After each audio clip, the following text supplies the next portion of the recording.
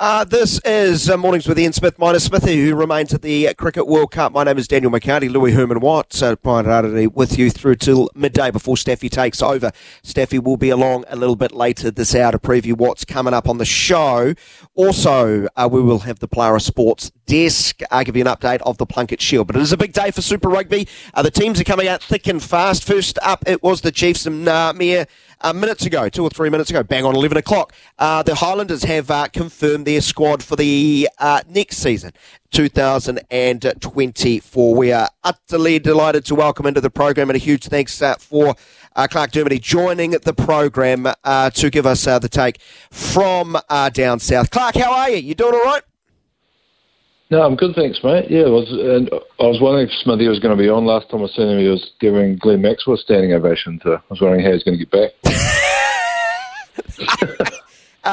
He didn't get in his personal supersonic jet to come back to do the show and to speak with you, Clarke. I know he would be really keen to speak to you, so are you okay to suffer through my ignorant questions? Yeah, I'm sure we'll make it work, mate. Good to be on here. Okay. Hey, I'd like to just talk about the end of last season or this year, and as far as what you walked away thinking what you needed. And then I don't know how close you got to that wish list. I don't think anyone actually gets 100% strike rate of things they would want. So let's start with that. You finished last season thinking what about where you needed to sort of bolster? Yeah, it's obviously been a decent turnover of experience out of our squad from last year. Like the automatic ones you think of Aaron Smith and Shannon Frizzell, and add in probably Mitch Hunt around game driver. So sort of looked there first, and we knew that we've got some young, really talented local guys coming through. So we added some international experience at 10 with Reece Patchell. So coming in, being able to run our game for us, and then teach or help teach and grow who we believe in. Cam and AJ are some of the most talented inside backs in the country. So it's really important we got that right. It was probably the first starting point. Yeah, losing Aaron Smith's enormous, right? One of the best to ever do it. And you can't replace him on the field, and I guess the intangibles off the field. Yeah, no, for sure. All good things come to an end, and Aaron was an awesome servant for the club. And I know the club means a lot to him, and he means a lot to the club. As we know, we've got to move on, and we have got, Falau Whakatava, who's been, understudied to Aaron for a good length of time now, and he's a different player, so he's got different strengths to what Aaron brings to the team. So we're looking forward to seeing him come out from, the shadow a wee bit and show us what he can do. How difficult is the market with regard to bringing in game drivers, whether it's 9 or 10 or elsewhere? Are they the hottest commodity out there due to, a lack of supply maybe? Oh, the market's tough with, the various competitions that are going on. There's a lot of good young guys. It's finding the experience to be able to come in and help grow, because it's a big ask to chuck 20-year-olds in and let them run a Super Rugby team. So I've had experience through NPC, a lot of these young guys, and it's finding that game driver. You can sort of see in some of the squads there's a bit of an international taste coming through in that sort of experienced back position. Tell us more about Reece Patchell. Of course, a Welsh international. I think he made his Welsh international. He's really young, still only 30 years of age. What are you hoping he sort of brings in?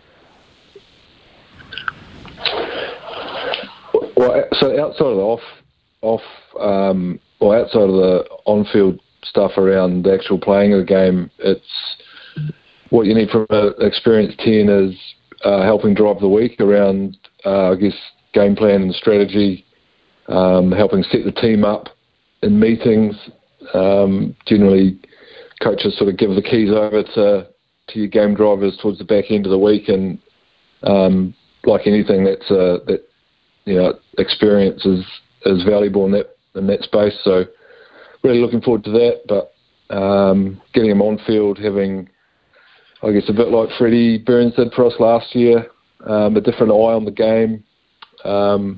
Like I say, we're excited about the two young guys in Cam and AJ that we have coming through, and there's an opportunity for them to maybe learn a different way to approach the game that obviously is the Northern Hemisphere footy. The Highlanders head coach, Clarke Dermody, is with us. The Highlanders have just announced their squad. I've only seen the release 7 or 8 minutes ago, so I haven't been able to count the newcomers. How many new faces overall, and how difficult is it to blend a sizable group, which it seems to me you do have on that front? I think the total's 14 new faces. So what we have had the benefit of in the last few years is the club's invested in growing, I guess, a high-performance program, so targeting sort of young, local, talented guys and being able to bring in positions of need for the club. So we're starting to see the benefit of that now, of having, whilst young players have been around the club for 3 and 4 years now, so they know the people, they know the environment, and they know the city and our regions. And so there's that, and then there's, through recruitment, we've managed to bring in some exciting outside backs to fight, speed the game up and play a game that's exciting underneath the roof at Forsyth Bar. Yeah, absolutely. I don't know if this is the case, but I certainly hear out there when I speak to rugby people, the Highlanders are at a disadvantage at the moment. They're struggling to recruit top talent down south. You can tell me if that sort of idea is a misnomer, but if it is at all the case, are you taking a longer-term view? A lot of these guys sign longer terms that maybe you will have to take a few more risks with longer-term deals to hopefully, if you're going to truly develop something, build it more over a longer-term period? Not so much. So, like I said, the club's invested quite a bit in trying to grow our players a bit more, as opposed to trying to pick guys off too much from other clubs. So there's still an element of that, but it's getting less and less for us. So we're committed to, if these guys playing in Southland Otago, or North Otago even, if there's opportunity and they're good enough to play for the Highlanders, then we'll take them first. So that's really important. And being able to use guys that have come in as 18, 19-year-olds and been in our environment for 3 and 4 years is really important as well. So whilst there's still an element of having to try and pick off players from other clubs, it's getting less and less the more this program develops. What are your expectations for your squad next year? What do you think is obtainable? We always look at the start of the season. We're excited to get our squad together.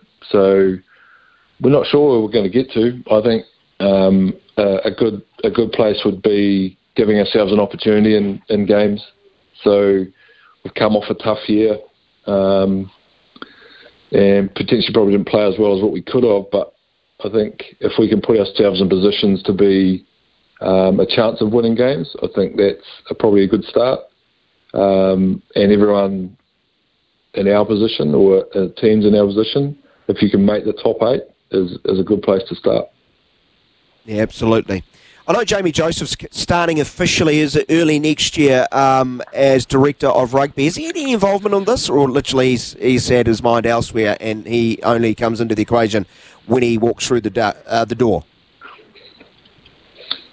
Oh, no, Jamie's been in touch. He's obviously a passionate Highlanders man, so he wants to help set the club up in the best way he can, even though he's been at the World Cup and obviously been busy for the last 7-8 years with Japan. He He's going to take a well-earned break, but he's still been in and around the last sort of 2 weeks, just helping us nail off the last few things in our planning. We're catching up with him tomorrow as coaches to, I guess, align around season planning and stuff. So he's definitely helping, probably more so than we were expecting, which is great. But yeah, he'll be back probably on deck fully, I think, in February. Yeah, no surprise there, the rugby nut that he is. Clarke, I'll get you out on this one. When do you, from here to when you get together for pre-season, where is it? You know, your trainers, I'm sure, can't wait to cane players in pre-season. So when are they going to get a chance? Assembly is the 23rd of November. So what are we? Yeah, a couple of weeks away. So yeah, players will be in 23rd and sort of get 4 weeks before Christmas, and then they get sort of 2.5 weeks off, and then comes pretty quickly after that into pre-season games after Christmas. Brilliant stuff. Well, plenty of work to do. It's interesting times. I'm sure one that overall you're really excited when you got all these new faces and you can blend something. I hope it goes really well for you next year, and thanks so much for taking the time. We really do appreciate it. Thanks, Clarke. That's great. Thank you very much.